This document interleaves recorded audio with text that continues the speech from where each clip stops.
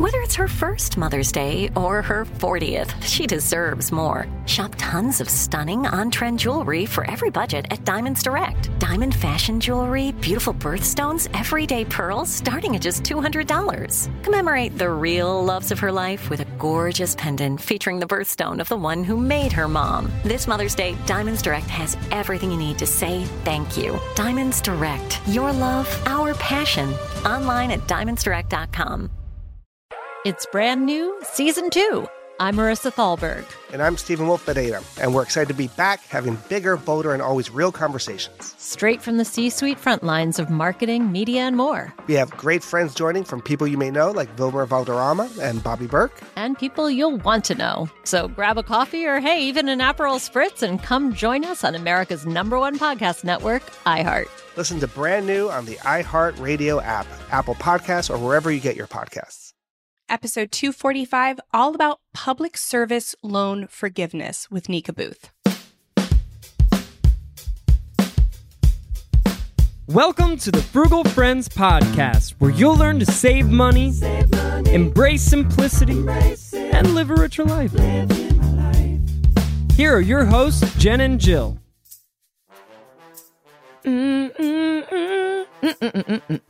Welcome to the Frugal Friends Podcast. My name is Jen. My name is Jill. And today we are really honing in and focusing on PSLF, Public Service Loan Forgiveness, because there is a deadline coming up on October 31st. And so many more people qualify for PSLF than have in the past that may even know about it. So if you even remotely think you might be able to benefit from this, or are on PSLF, or there are payments that you don't think qualify, you got to listen to this episode. If you have friends in public service, you got to listen, you got to share. This breaks down a lot of myths, a lot of steps, ways to get approved. It's just a really important episode on PSLF. And Nika knows all about it. She herself is working within that program and is in her own debt payoff journey. So we get to hear straight from her an explanation on it, the things that we need to be aware of. So if you're all confused by this, but you think you might be eligible, let's do it. Let's talk about it. And if you're a teacher, hang out with us until like the very end of the episode, because Nika shared more off the recording that will summarize for you. Absolutely. But first, this episode is brought to you by hearing your bill of the week. So we air every bill of the week we get, and that's a lot. And even the bill in our early days, you remember this, Jill, that just went, who dis? Yes. I love that one. Because of that, it can take a little while to hear yours, sometimes 6 months. But if you don't want to wait, we now have a way for you to skip the line by throwing money at the problem. I mean, taking us out to coffee. You don't even have to be there for the coffee. Actually, you probably won't be there for the coffee.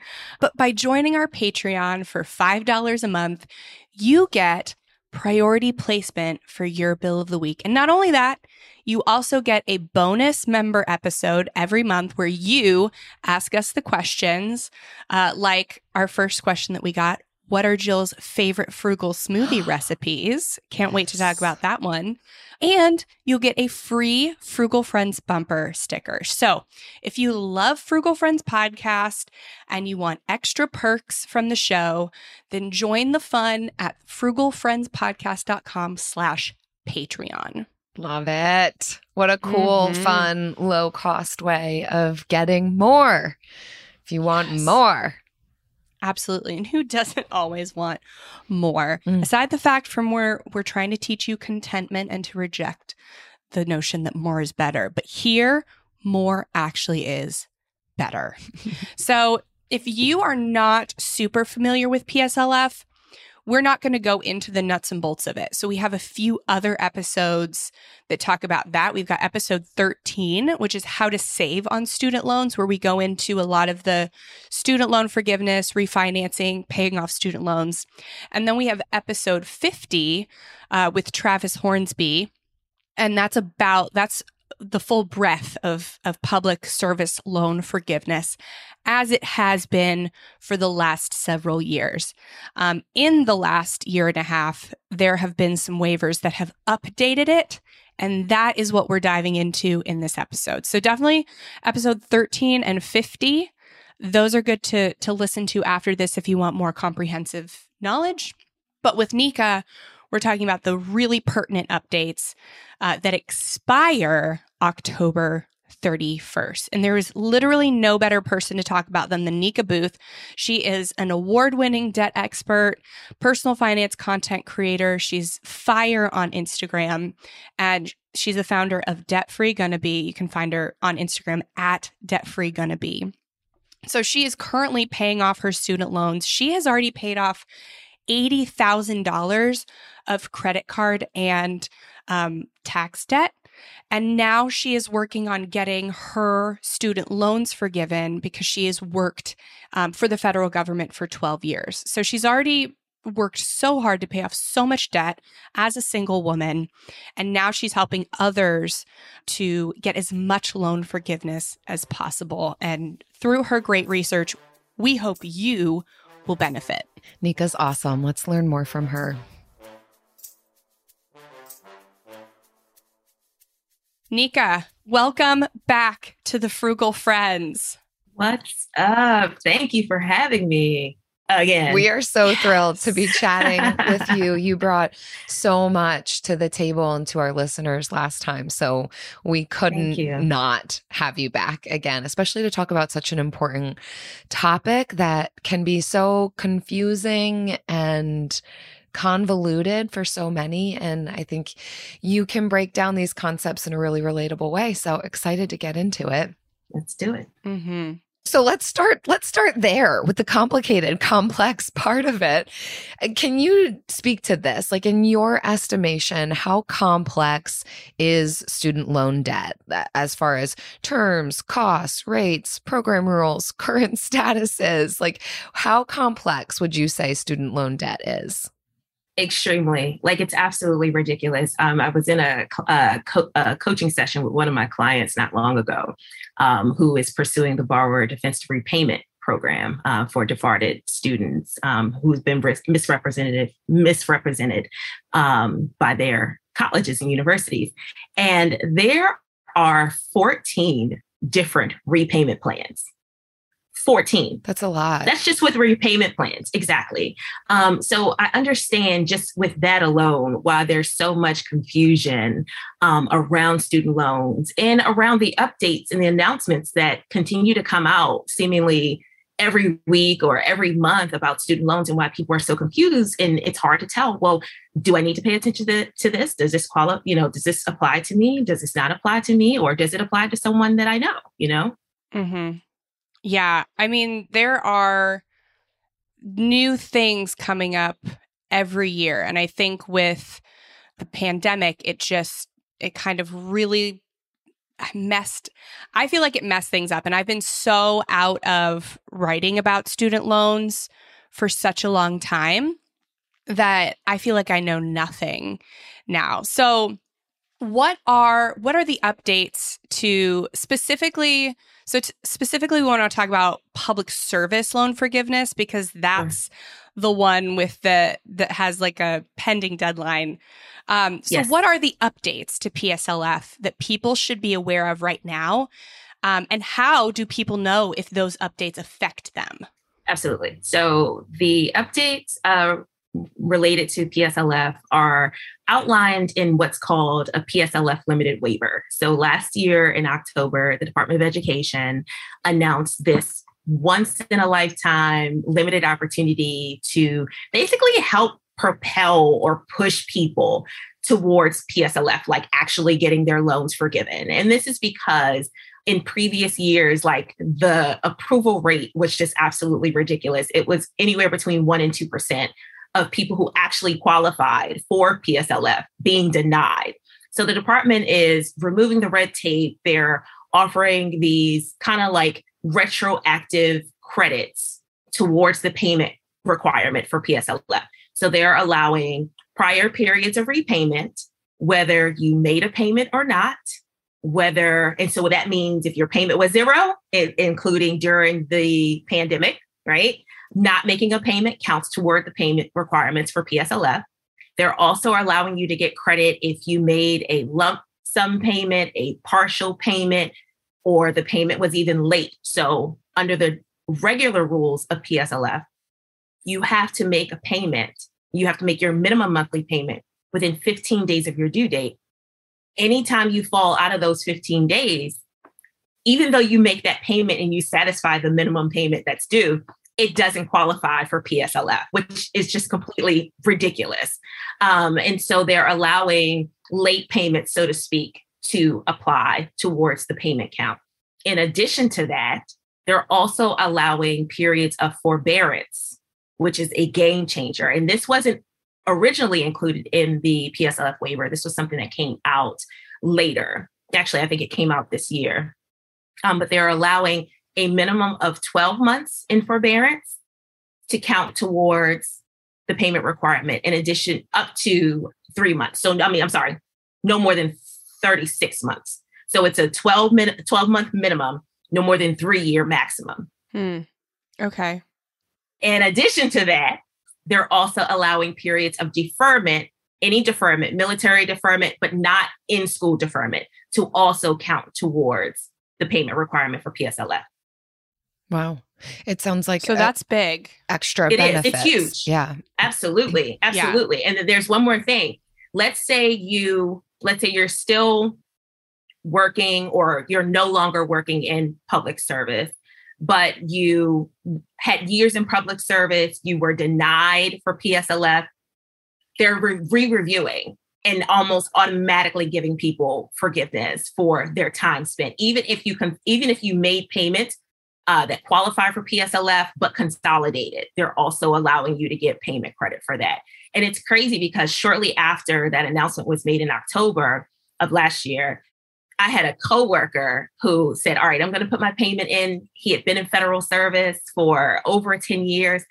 This man received checks from the Department of Treasury, just money back as a refund for overpayment with, because he met the employer, qualification. That's the one thing that hasn't changed under the waiver, though. You still have to have employment for a public service organization.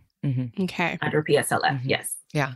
And the 10-year mark is still. And it's, Okay. It's still, absolutely. Yeah. It has to be 120 payments, but they don't have to be consecutive payments. That's helpful. So it could be more than 10 years for people. So if somebody has left one of these, they find out, previous employment is applicable, then how do they go about getting that verified? Or what if the nonprofit or even our friend worked at a charter school that no longer exists anymore? Like, is there a way for them to get credit for that? Yeah, and that's the tricky part. So I haven't had that experience or dealt with anyone who couldn't get a signature. But what I have seen in my research is that you can actually certify your own employment. They just make, yes. So you would do the same thing. So you would utilize the form. It's called it's called PSLF or temporary expanded PSLF. It's the same application or a form that you would use to certify your employment. So you would just follow the steps along the application. You would, input your own personal information and then your dates of employment. And then you would actually sign it both as the borrower and the person who certified.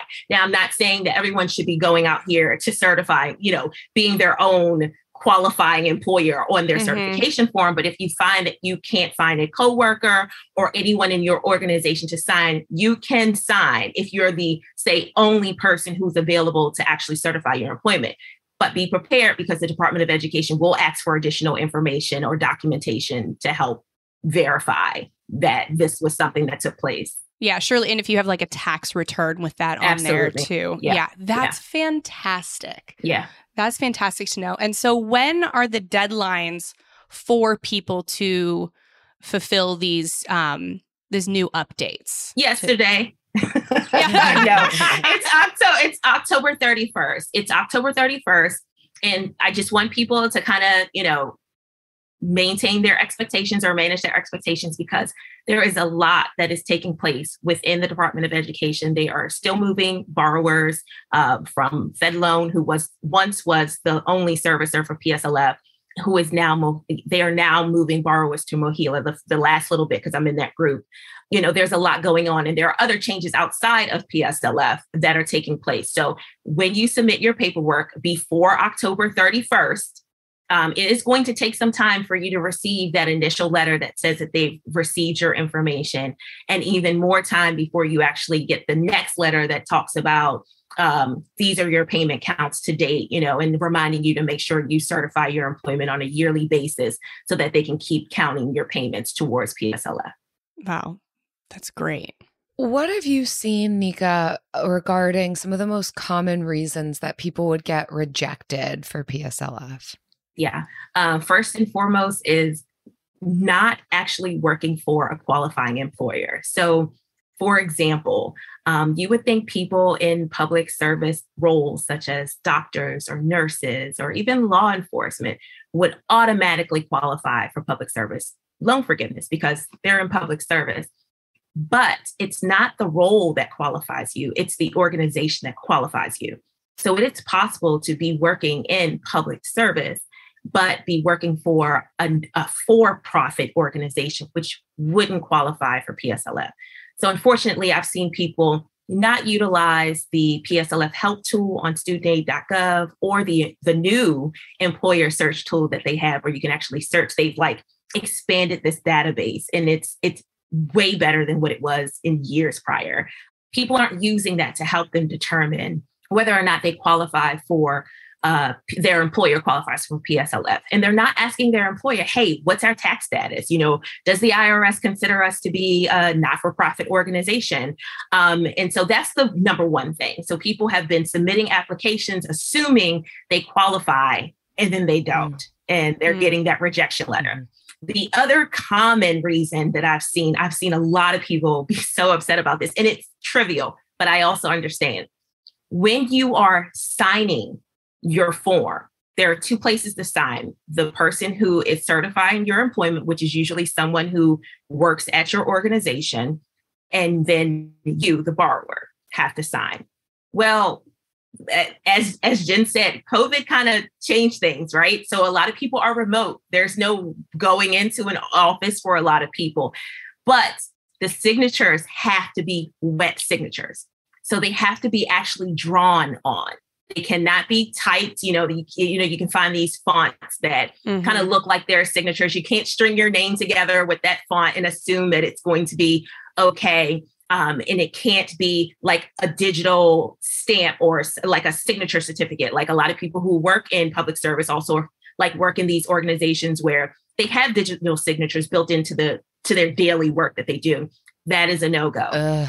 You will get rejected. And actually, I was one who got rejected when I submitted right after the waiver was announced, because I work for the federal government. We use digital signatures all the time, and that they're considered legit, right? Yeah. You have to type in this code and everything in order to apply your digital signature. And the Department of Education was like, absolutely not. So make sure the signature is wet, either actually drawn on. These days you can take a picture with your camera phone up to scan, so to speak, or it can be drawn on. It can be the signature can be on a piece of paper that's been uploaded and then placed in the signature place, but it just cannot be any type of stamp or typed signature. So bizarre. Yeah. That is something I would have never thought about. Of course, yes, I'm going to check my organization, make sure it's got the right tax status. I would never think that you could not use a digital signature. Would not have crossed my mind. This year, 2022. Exactly. 2022. What has transpired and where we are with technology. Absolutely. But that's super helpful. I could see that being a barrier for people, and just all of these things to check off and know and research. And you're certainly breaking it down and helping us understand it more. But would you say it's worth it, Nika, to kind of understand this, to do the thing, to be calling, getting wet signatures with the potential of rejection? Is it worth it?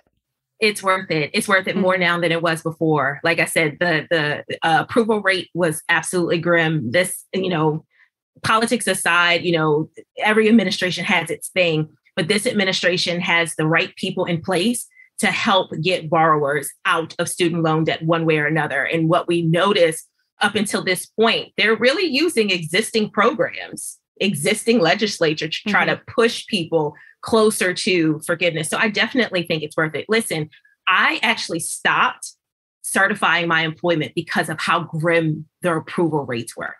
I've been in public service for 12 years now, and I am probably a year or less away from having my loans forgiven because of this waiver. Wow. It's absolutely worth it. Even if you submit your application and you won't have 120 qualifying payments, that's fine. If you're still in public service and you don't see yourself leaving at least anytime soon, take advantage of this waiver. This waiver has the potential. I mean, it's changing lives. It already has changed lives. So I absolutely think it's worth pursuing. This might be a silly question or already embedded in what you've said. I don't know much about PSLF. Sure. But if I were a person in year 6, 7, 8, 9 of working in public service, are you saying I could go, if I had not done any of the paperwork up till that point, could I go back and verify my employment and do all the paperwork now and have the previous 6, 7, 8, 9 years count towards the 10-year requirement? Absolutely. Okay. You sure can. Wow. And the one thing I do want to just point out, though, is that in my case, I've had the same employer. So certifying has been easy. I can certify, those 12 years for one employer. But if you've had multiple qualifying employers through whatever time that you've been in public service, you do need a form for each of those employers. Okay. That would be the only, and a wet signature. A wet signature. So you're going to need to find a fax machine and a printer. Yeah. I mean, well, here's the cool thing. They even have online fax machines now. So they do. They do. Like, technology is insane these days, So there's a lot that you can still do without having to physically leave your home, which I couldn't talk about a barrier. If you actually had to leave your home to get somebody to sign a form and then go to Kinko's or something to fax. I don't leave my home anymore. No. For what? Yeah. I do whenever I need to fax the IRS something. I do go to Staples. Absolutely. Just because I don't trust anything when it comes to the IRS. Fax the IRS things? Oh, you have to. You either mail it or fax it. Okay, That's the only way you get I mailed something to my the recent IRS. thing to the IRS. Yeah. I don't trust the mail even with the IRS. Yeah. It's the IRS I don't trust. Anyways. Okay, so let's recap the updates that people should be aware of. So it's the 12 to 36 months of forbearance. You got it. Minimum 12 months of forbearance, correct? Okay. Yes, cumulative 36 months. Okay. Deferment, does that have a minimum maximum? Nope. Okay. It's the same. It's the same min-max as the forbearance, except for in-school deferment. In-school deferment does not apply. So that is if you are, let's say you have loans already and you're pursuing a graduate degree and your loans are in deferment because you're enrolled in school at least half time, that period of time does not count. Okay. Late payments. And are people able to see which payments are late in their loan servicer website? So that's the tricky part about that. Okay. All right. And don't forget where you are so that we can come back to the update. So for people who have had FedLoan or MOHELA, it'll be easier to keep track of your PSLF progress. And those dashboards, they actually break down your loan details like most servicers, like all servicers do. But you can also see which payments are qualifying, which payments are eligible, and we can talk about the difference between the two. And then when you were in these things, like, so when you were in forbearance or when you were in deferment, and you can see the type of forbearance and deferment you were in. And so you can keep track of, they've got these progress bars that you can see, like you can, like a great snapshot to be able to see, okay, out of 120 payments, I have 100 or whatever the case may be. Unfortunately, it's different when FedLoan or MOHELA are not your loan servicer, you're basically waiting on a letter. We started talking about this incident. Drugs and officials cover up. You couldn't believe it. From iHeart Podcasts. It's like the police knew who he was before they got here. A story about money, power, and corruption. The medical school dean at USC was leading a secret double life. She's breathing right now? Yes, she's absolutely breathing. I'm a doctor, actually. There's no way that guy is a doctor. I'm Paul Pringle, and I'm an investigative reporter for the LA Times. This is the story of an investigation that starts in a hotel room in Pasadena, California, and reaches all the way to the top of two of the most powerful institutions in the city of Los Angeles. When people fall in line, they fall in line. Looking back, I realized, everyone knew. This is Fallen Angels, the story of California corruption. We're always going to have predators. It's the good people who stand by and do nothing that allow them to flourish. Listen to Fallen Angels, a story of California corruption on the iHeartRadio app, Apple Podcast, or wherever you get your podcasts. Hey, my name's Jay Shetty, and I'm the host of On Purpose. I just had a great conversation with Michael B. Jordan, and you can listen to it right now. Michael is known for his performances in both film and television. His breakout role was in Fruitvale Station, playing Oscar Grant, which earned him widespread praise and numerous award nominations. His portrayal of Killmonger in Marvel's Black Panther, one of my favorites, further solidified his status as one of Hollywood's leading actors, earning him widespread acclaim for his complex and compelling performance.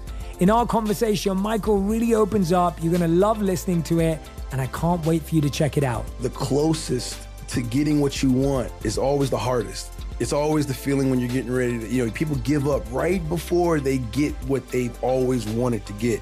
People quit. Listen to On Purpose with Jay Shetty on the iHeartRadio app, Apple Podcast, or wherever you get your podcasts. So I had Navient. Okay. So Navient would have to send me a letter and tell me which payments are late? Your letter would not come from Navient. Your letter would come from the Public Service Loan for the PSLF loan service administrator. So in this case, it would be MOHELA now. Okay. That's who would get that who would give you that information. So it's even more important to do this as soon as possible because you're going to need a letter too. Absolutely. Absolutely. Now, to go back and answer your question, Navient may actually, you will be able to see if you paid a payment late, but I don't think if they would capture it as PSLF late payment. Yeah. It would just be your general payment. But hopefully everyone was on FedLoan anyways, because that was the only servicer. That was the only servicer. Okay. Yeah, but not everyone was. So unfortunately, they were waiting. Yeah. They were waiting. And there's some people are still waiting because not everyone under PSLF went to MOHELA, unfortunately. Okay. Yeah. So ideally, best case scenario world, you were on FedLoan and FedLoan should tell you if a payment is, you said eligible or qualifying. So, okay. Yeah. What's the difference? Again, Jill, we were already talking about how confusing all of this is. So and now it's complex. And so now they've got these different terms, even within the Public Service Loan Forgiveness Program. So a qualifying payment is a payment that has been counted towards your 120 payment requirement. Okay. An eligible payment is a payment that can become qualifying. It meets all these other criteria. It was on time or under the waiver. It doesn't matter if it was on time or not. And I think I forgot something else, honestly, but I'll come back to that. But what the eligible payment is missing is your qualifying employer certification. It's that wet signature. That wet signature. So under PSLF, you have to make these qualifying payments. But you also have to yearly recertify your employment to ensure that you are still working for a qualified employer in order for those payments to count. So oftentimes what borrowers will see is that they've got a qualifying payment count of one thing, but an eligible payment count of another. And they're just waiting to get updated employer information to be able to make those eligible payments qualifying. Bingo. All right. So we're Love looking it. for the Thanks word for explaining. qualified. We're looking for the word qualify. Now, All if right. you have a dash, if you have MOHELA and within your dashboard, you see eligible payments and they're waiting for your employer certification and you have not submitted this form, submit it. Yesterday. Can I go back to the other thing that I forgot under the waiver? Yeah. And this is key too, because this is something that I was able to benefit from. So under the regular rules of PSLF, you have to be in a specific repayment plan. You have to be in an income-driven repayment plan. And if you're not, then again, that payment also does not count towards PSLF. Under the waiver, you can be under any repayment plan. Ooh. Any. Hot So when I was dog. talking about Wow. exactly. So when I was talking about me not certifying my employment for years because of the approval rate, I essentially kind of dropped out of PSLF because the repayment plans that I needed to be in for PSLF, I couldn't afford them. So I had to go to the repayment plan that I could afford, because if I had to stick with their repayment plan, my payment was $1,000+ a month. I couldn't afford that at the time. That's so yes, crazy. this is a game changer. Income-driven repayment, Income-driven. you think it would be the most affordable. Exactly. Wow. And I'm sure you are not the only one that could not afford to do PSLF. Oh, absolutely. Yeah. That's insane. Like intentionally I never thought difficult. about that. Yeah. That's what that's what I mean. Okay, that's helpful. Yeah. So take the opportunity. I've been talking about this. You've seen it. I've been talking about this ad nauseum. Take the opportunity. Get your certification form in by October 31st. You just never know. You at least this is basically free. I don't want to say it's free money or, free credit, but essentially it is. Yeah. Especially if you weren't making a payment at all. Yeah. I mean, not without costing you something. You're working in public service for 10 years making payments. Yeah. Talk about a pay cut. I know. It's crazy. So we've got the late payments. Mm-hmm. Now we know even if you weren't in IDR, you can still get that. And even if you hadn't certified employment before, you can now back certify. Absolutely. Any other that we forgot in the recap? I think that's majority of it. Okay. Yeah, I think that's majority of it. But that's Those are the very things. comprehensive. I think that's enough to say there's enough changes to it that makes it worth it to at least try. Absolutely. To at least try. And the approval rating's gone up so drastically that it is worth trying. Yeah, it is. Yeah. And so this is definitely one, like, even if you don't have federal student loans right now, go share this with somebody who might share this on your Facebook, share this everywhere, save a life. Yeah, because it is truly life-changing. We've talked about student loans before, and you've done research. Student loans are suffocating. They're crippling. There are people who haven't been able to do things like start a family, buy a home, retire even. So this has an opportunity, as well as the other changes that are coming to student loans, have the opportunity to really, really give people that leg up that they need to be able to do regular human things. Yeah, absolutely. All right. So I have one more question for you. And it's about the new student loan forgiveness plan. How does that interact with PSLF? Well, it does and it doesn't. Like, they're independent programs, right? Mm-hmm. So if you qualify for both, you get both. One's going to happen sooner than the other for a lot of people. So the $10,000 to $20,000 forgiveness that was announced in August will probably happen, within the next few months before any PSLF forgiveness, it takes place, especially as the Department of Education rushes to roll out that forgiveness, plus close the deadline for the waiver and then roll out all the other changes. And don't forget, payments are resuming January 1st. So the payment pause and the interest waiver expire on December 31st. And we know they're resuming January 1st. There's no ambiguity this time. No ambiguity whatsoever. So they are definitely resuming in January. So there's going to be a lot of movement taking place. So the forgiveness, the 10 to 20K will probably happen first. So it just means that if you do pursue PSLF and you get public service loan forgiveness, you just may have $10,000 to $20,000 less of outstanding balance that needs to be forgiven. That's the only thing. Cool. But they are truly independent of one another. And this loan forgiveness, correct me if I'm wrong, is still like taxes are forgiven as well, just like PSLF. Yes and no. So on a federal standpoint, you will not be taxed. So the IRS will not be coming for your loan forgiveness. They will not be considering this loan forgiveness as taxable income. However, there are some states that will tax student loan forgiveness, any student loan forgiveness. Ooh. So PSLF and the new student loan plan. Correct. Yeah. And I don't have that data here. I do have some resources on my Instagram page, but I don't have those resources right here where I can actually say who will and who won't. But I will say that there have been states, at least I know we're talking about PSLF, but at least with the other student loan forgiveness plan, they have come out and said that they've changed their tax law and they won't be imposing a state income tax. So that's good. So hopefully more states, kind of follow suit. Okay. So, but this isn't one where you would avoid the 10 to 20 forgiveness in order to prefer the PSL. Okay. Nope. I think the most, I think at the time, Hawaii was probably the state that was going to have the most in tax liability at like $1,000. Again, $1,000 in comparison. Ooh, yeah. And then they've announced that they're not going to tax. So there's that. So just take advantage of all of it. Take advantage. Absolutely.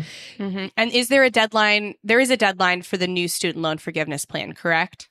There is. So there's a couple. One's kind of arbitrary, but the application should be available in October. It'll probably be available on the studentaid.gov website.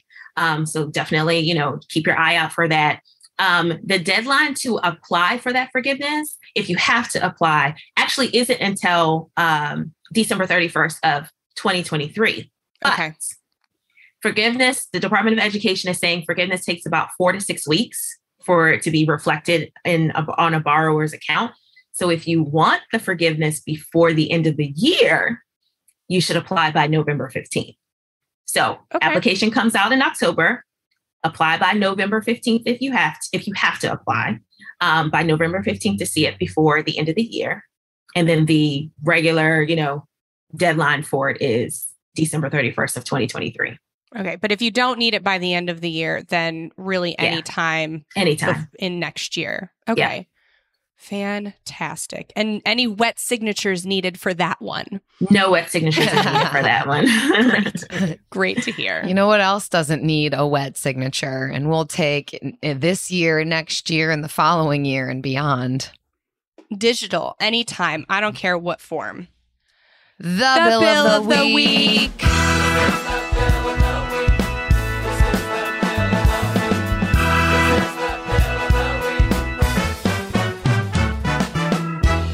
Right. It's time for the best minute of your entire week.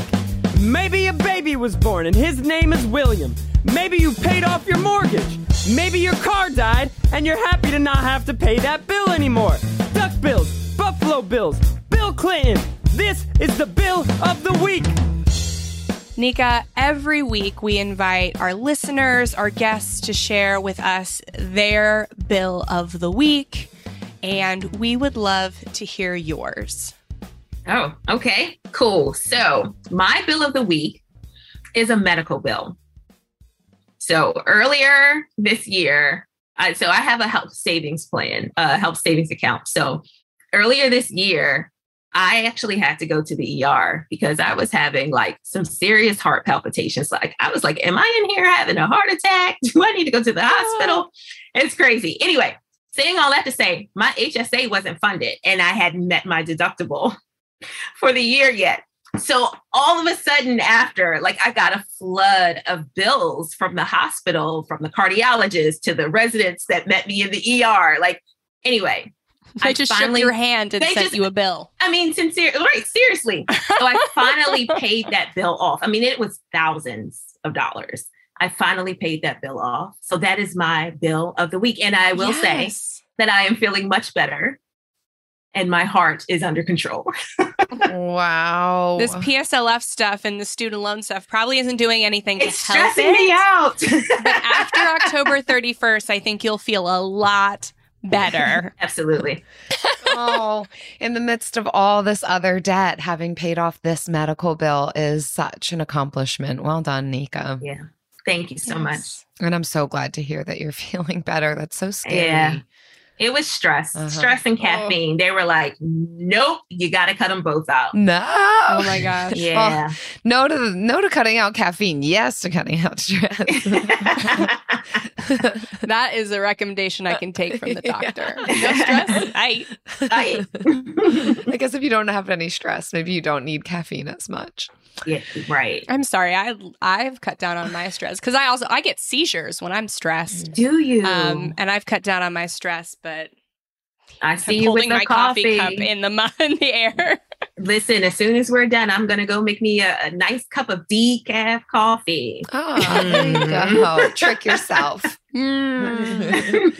Oh, if you all listening have a bill that you want to submit, if it's about paying off medical bills, not paying medical bills, whatever it is, visit frugalfriendspodcast.com/bill. Leave us your bill. We started talking about this incident. Drugs and officials cover up. You couldn't believe it. From iHeart Podcasts. It's like the police knew who he was before they got here. A story about money, power, and corruption. The medical school dean at USC was leading a secret double life. She's breathing right now? Yes, she's absolutely breathing. I'm a doctor, actually. There's no way that guy's a doctor.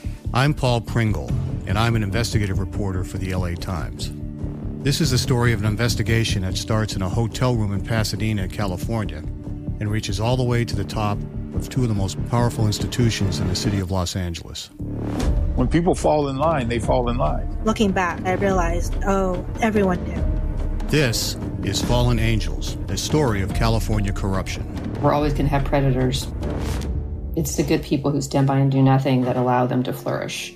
Listen to Fallen Angels, a story of California corruption on the iHeart Radio app, Apple Podcast, or wherever you get your podcasts. Hey, my name's Jay Shetty, and I'm the host of On Purpose. I just had a great conversation with Michael B. Jordan, and you can listen to it right now. Michael is known for his performances in both film and television. His breakout role was in Fruitvale Station, playing Oscar Grant, which earned him widespread praise and numerous award nominations. His portrayal of Killmonger in Marvel's Black Panther, one of my favorites, further solidified his status as one of Hollywood's leading actors, earning him widespread acclaim for his complex and compelling performance. In our conversation, Michael really opens up. You're going to love listening to it, and I can't wait for you to check it out. The closest to getting what you want is always the hardest. It's always the feeling when you're getting ready to, people give up right before they get what they've always wanted to get. People quit. Listen to On Purpose with Jay Shetty on the iHeartRadio app, Apple Podcast, or wherever you get your podcasts. And now it's time for the lightning round. The lightning round. Pew, pew. All right. In today's vulnerability segment, I don't know why vulnerability and lightning go together, but we ask that question every week and we never change it. So what's... I love it. There we go. All right. So today we're going to talk about biggest struggle in paying back student loans. Mm-hmm. Biggest struggle. Mm-hmm. And Nika, we will let you go first as our guest and as the person who's closest to this. Yeah. Because you will have the best insight. Mm-hmm. You ready? I'm so ready. It's the interest.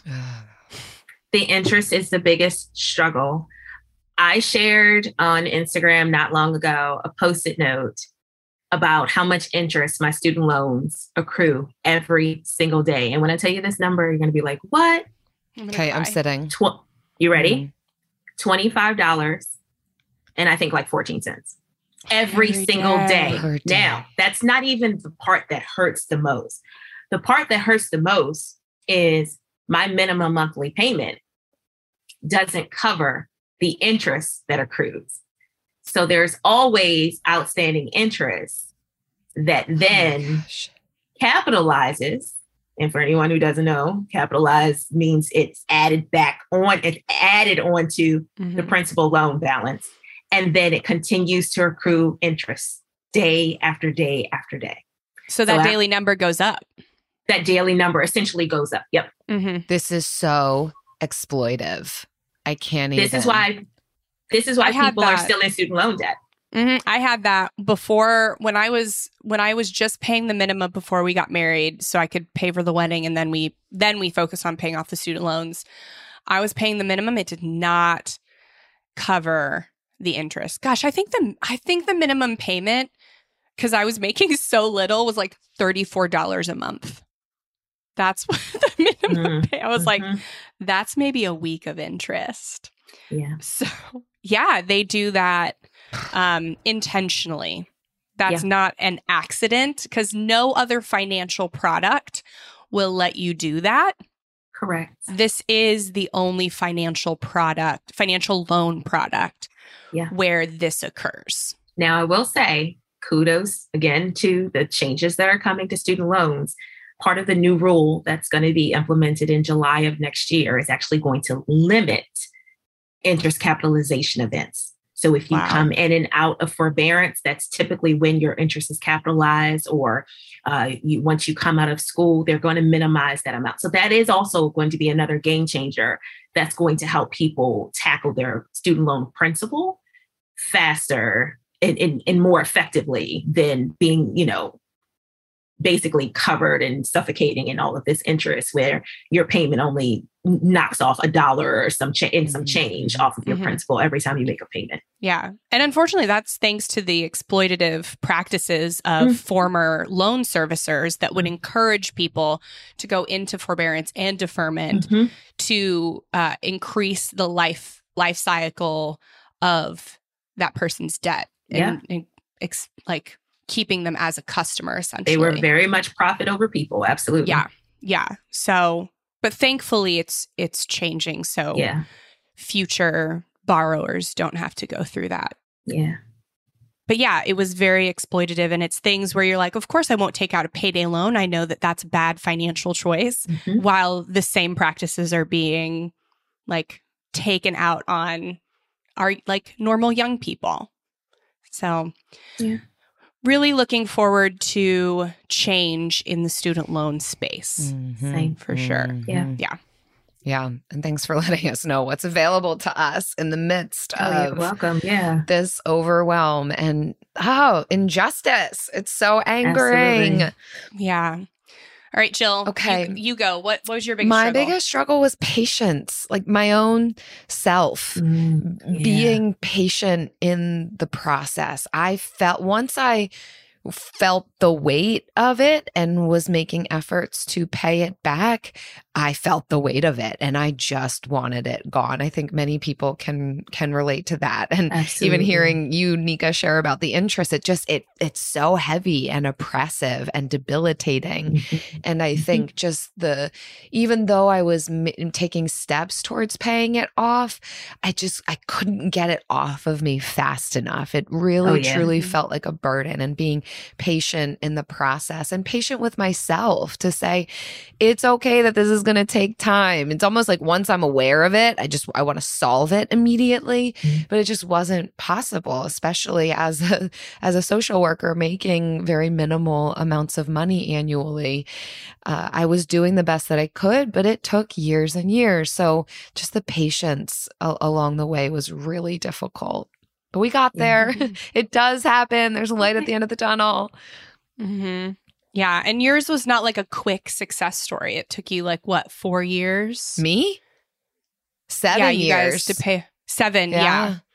Oh, plus you were cash flowing your master's. Yeah. During that time. And we took out a loan for our vehicle, which was our home. So all of that combined. Yeah.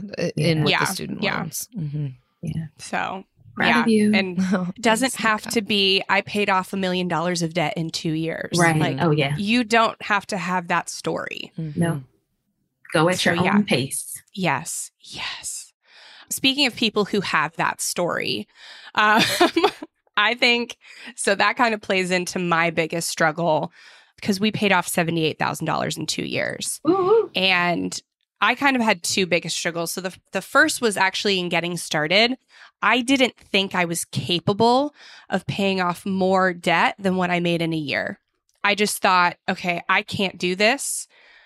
And that was really where it stopped because I just didn't think like in my socioeconomic bracket, people like me could pay off that much debt. I thought it was impossible. And because nobody around me was doing it.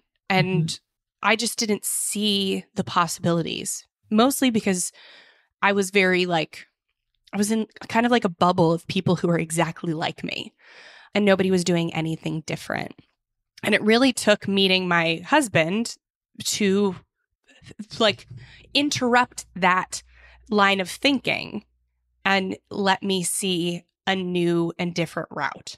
And once we got started and we were working together, then we were on fire. And we were a little too on fire, which leads me to my next struggle, which was shame.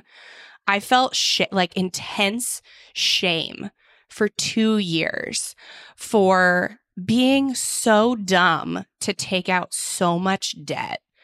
And that was a lie. I was not dumb. I was 19 years old. And I just like didn't know. I was not educated on financial and loan products because I didn't get that class in high school on loan products.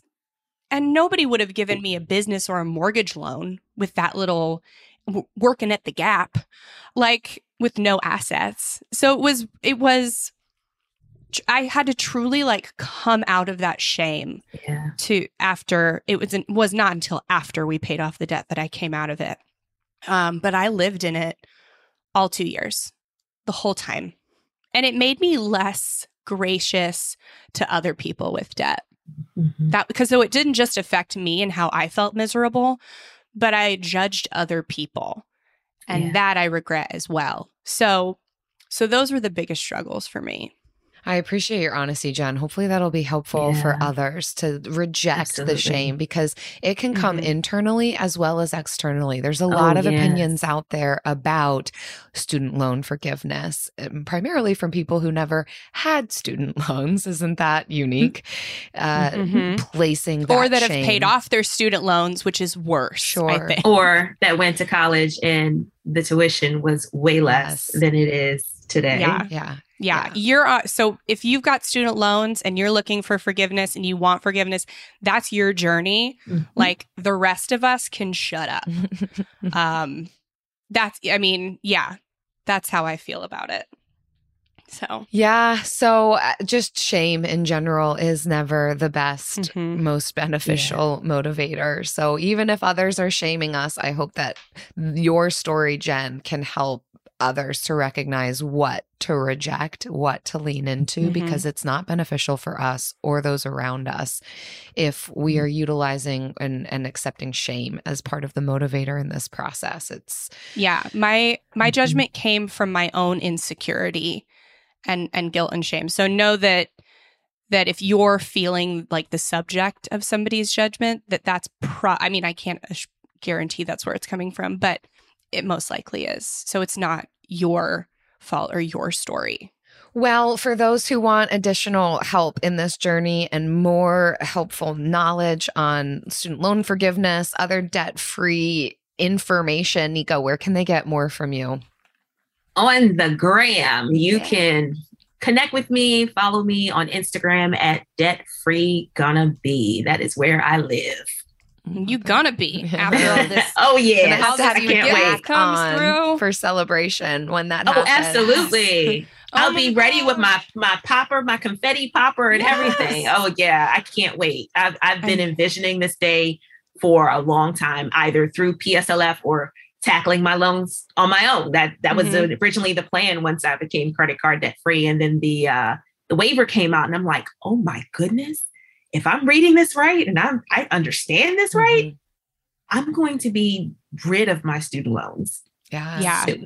Celebrating you and cheering you on, Nika. Thank you. Thank you, friends. All right. Well, follow Nika's journey at Debt Free Gonna Be on Instagram. And can't wait to have you back on to celebrate. I can't wait.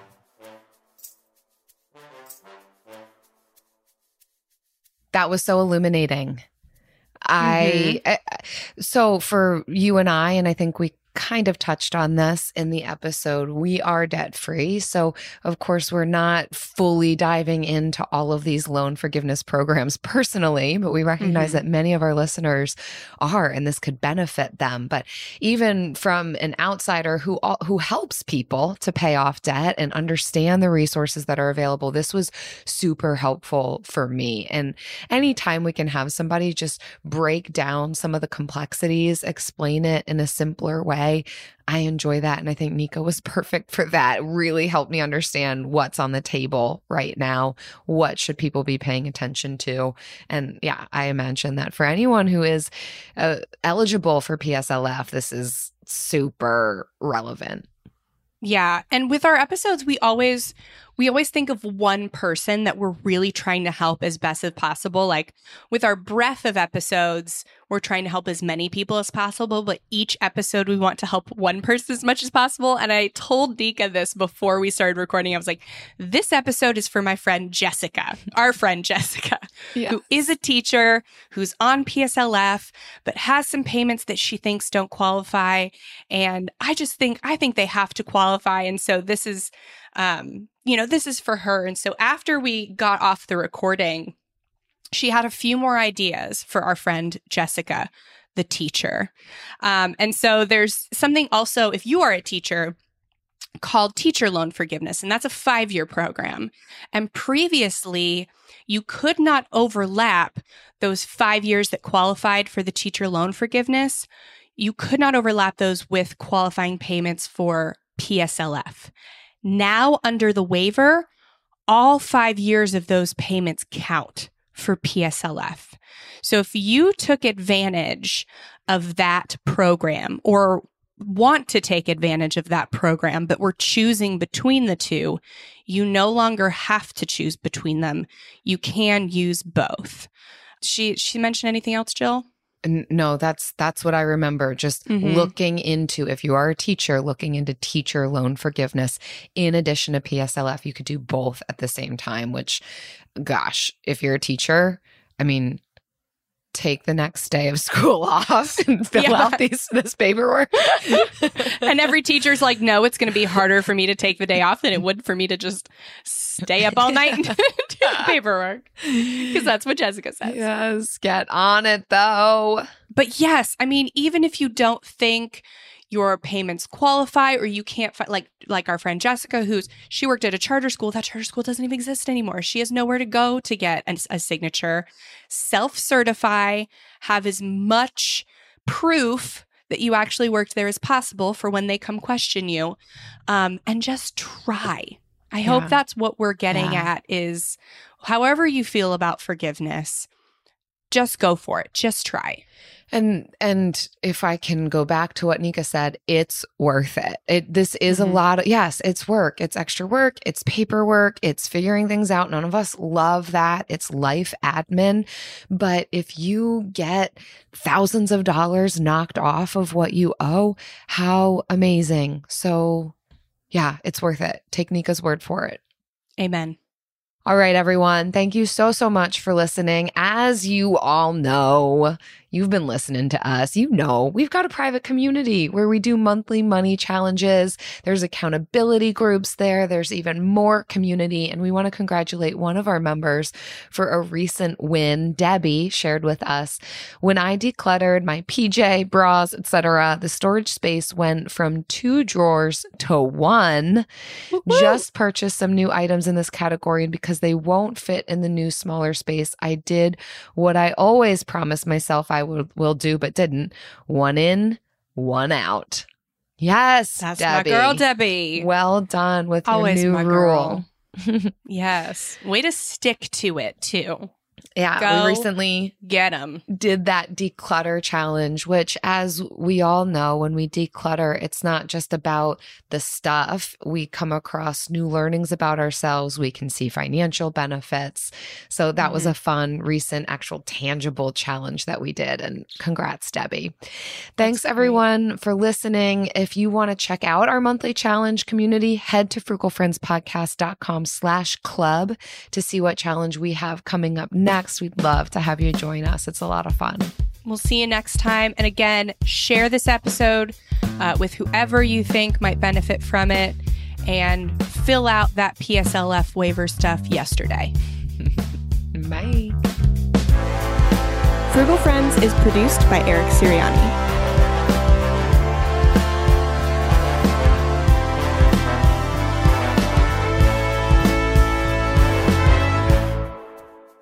All right, Jen, you want to hear about my frugal fail?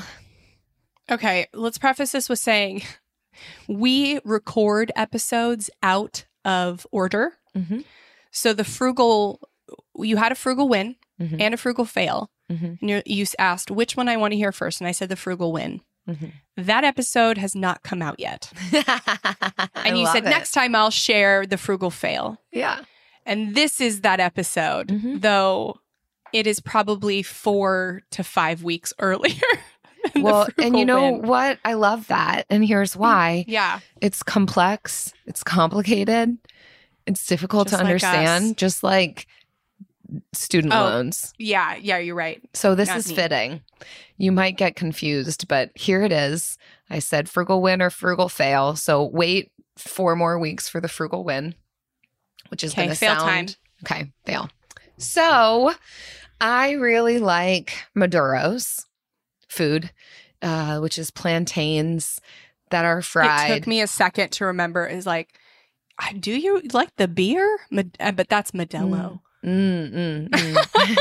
Yes. I was like, Maduro's. I can't remember you liking that. There's been times when I have made them myself fully from the plantain. There are times when I will get the frozen bag. Well, recently I got it in my head that I'm going to make rice and beans, because as much as we joke about we don't have to live a rice and beans life, I really enjoy rice and beans.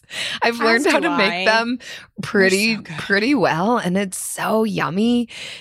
And if I'm feeling extra creative and spicy and luxurious, I will also pair that with some Maduro's. Well, recently I had it in my head that, okay, I'm going to make rice and beans this week. I'd love to throw in some of these fried plantains. And I'm going to make it from plantains, real plantains from the produce section. Got the plantains. I'm like, I'm being so good. I'm being so frugal. Got the plantains so inexpensively. I'm going to make it myself. Well, the thing about plantains is it's really hard to tell when they are ready to be utilized. And the internet tells you it's great to use them unripened. So I'm like, all right, no matter what stage these plantains are in, I'm going to use them.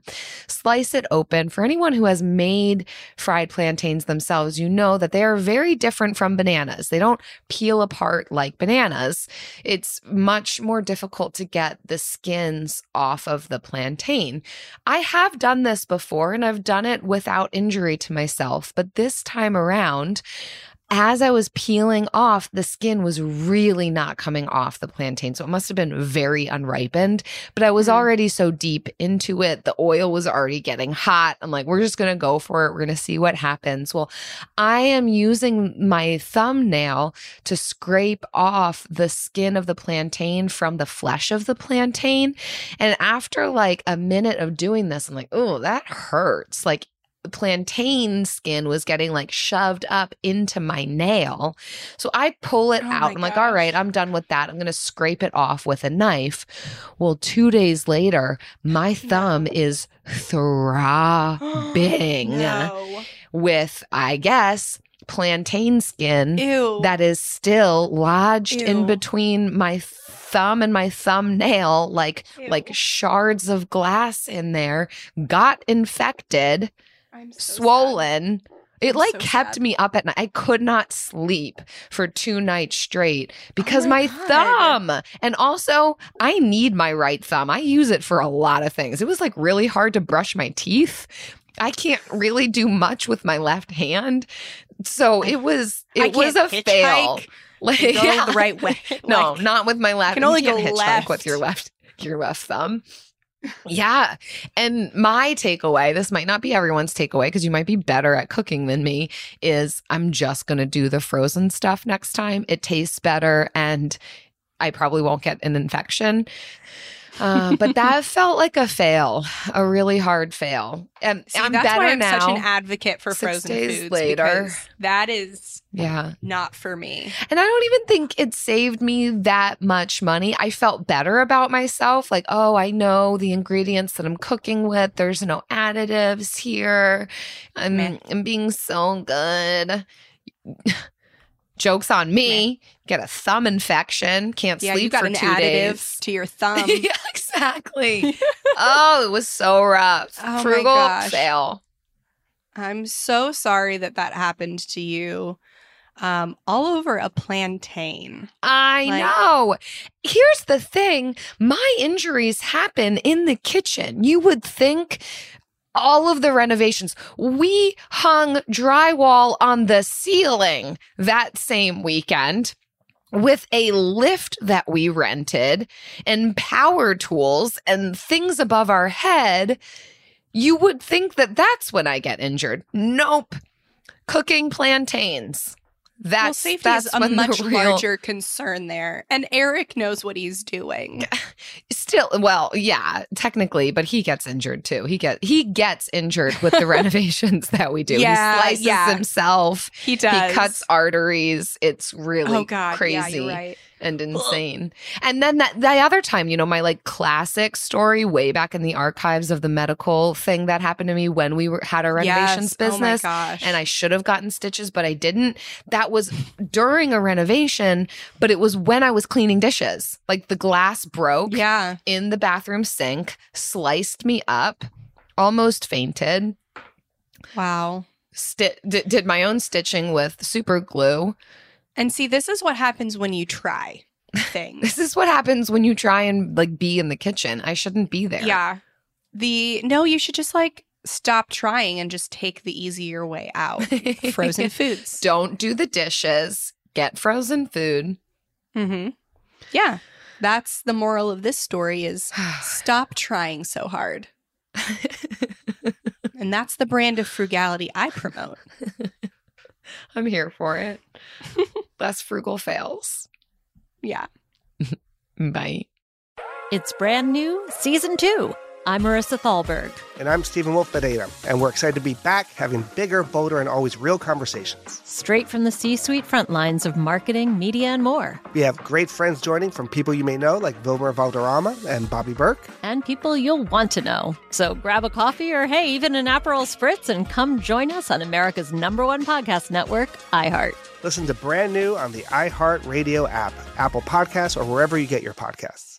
Hey, I'm Jay Shetty, and I'm the host of the On Purpose podcast, and I had the opportunity to talk to one of Hollywood's major icons, Michael B. Jordan. In our conversation, Michael shares the highs, the lows, and everything in between, offering a genuine glimpse into his world. The closest to getting what you want is always the hardest. People give up right before they get what they've always wanted to get. Listen to On Purpose with Jay Shetty on the iHeartRadio app, Apple Podcasts, or wherever you get your podcasts.